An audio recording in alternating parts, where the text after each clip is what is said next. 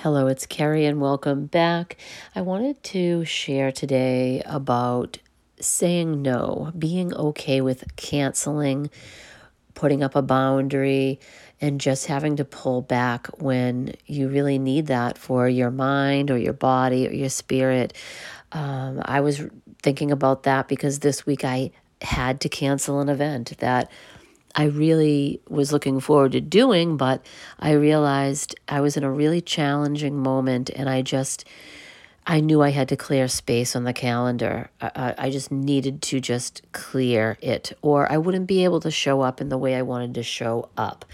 So, and what I did also is just increase the amount of time that I was spending in nature. And we can't always get outside.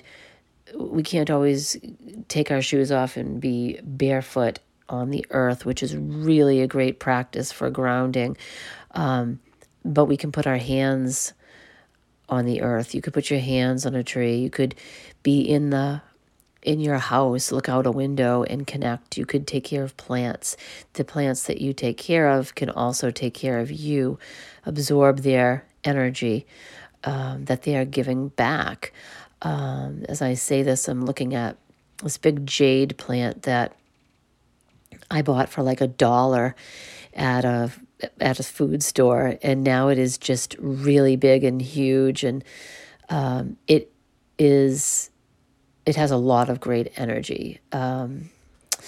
Anyway, I wanted to share a quote about this from John O'Donohue.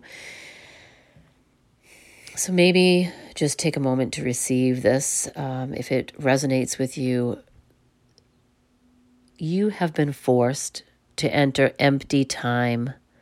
The desire that drove you has relinquished. There is nothing else to do now but rest and patiently learn to receive the self you have forsaken in the race of days. And I'll read that again. You have been forced to enter empty time. The desire that drove you has relinquished. There is nothing else to do now but rest and patiently learn to receive the self you have forsaken in the race of days. And that is an excerpt from a poem for one who is exhausted. And I just love that because we do need to learn to receive the self, reclaim the self that we forget about in the race of days. And so sometimes it could be just for a moment, and that's all we need to get back to doing the day-to-day. But that's what I wanted to share.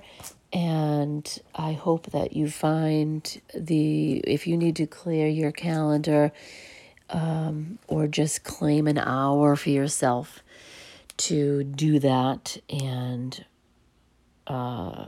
enter some empty time for yourself. So have a great week, and I'll be back next week. Thank you for listening and subscribing if these resonate with you, and I'll be back next week.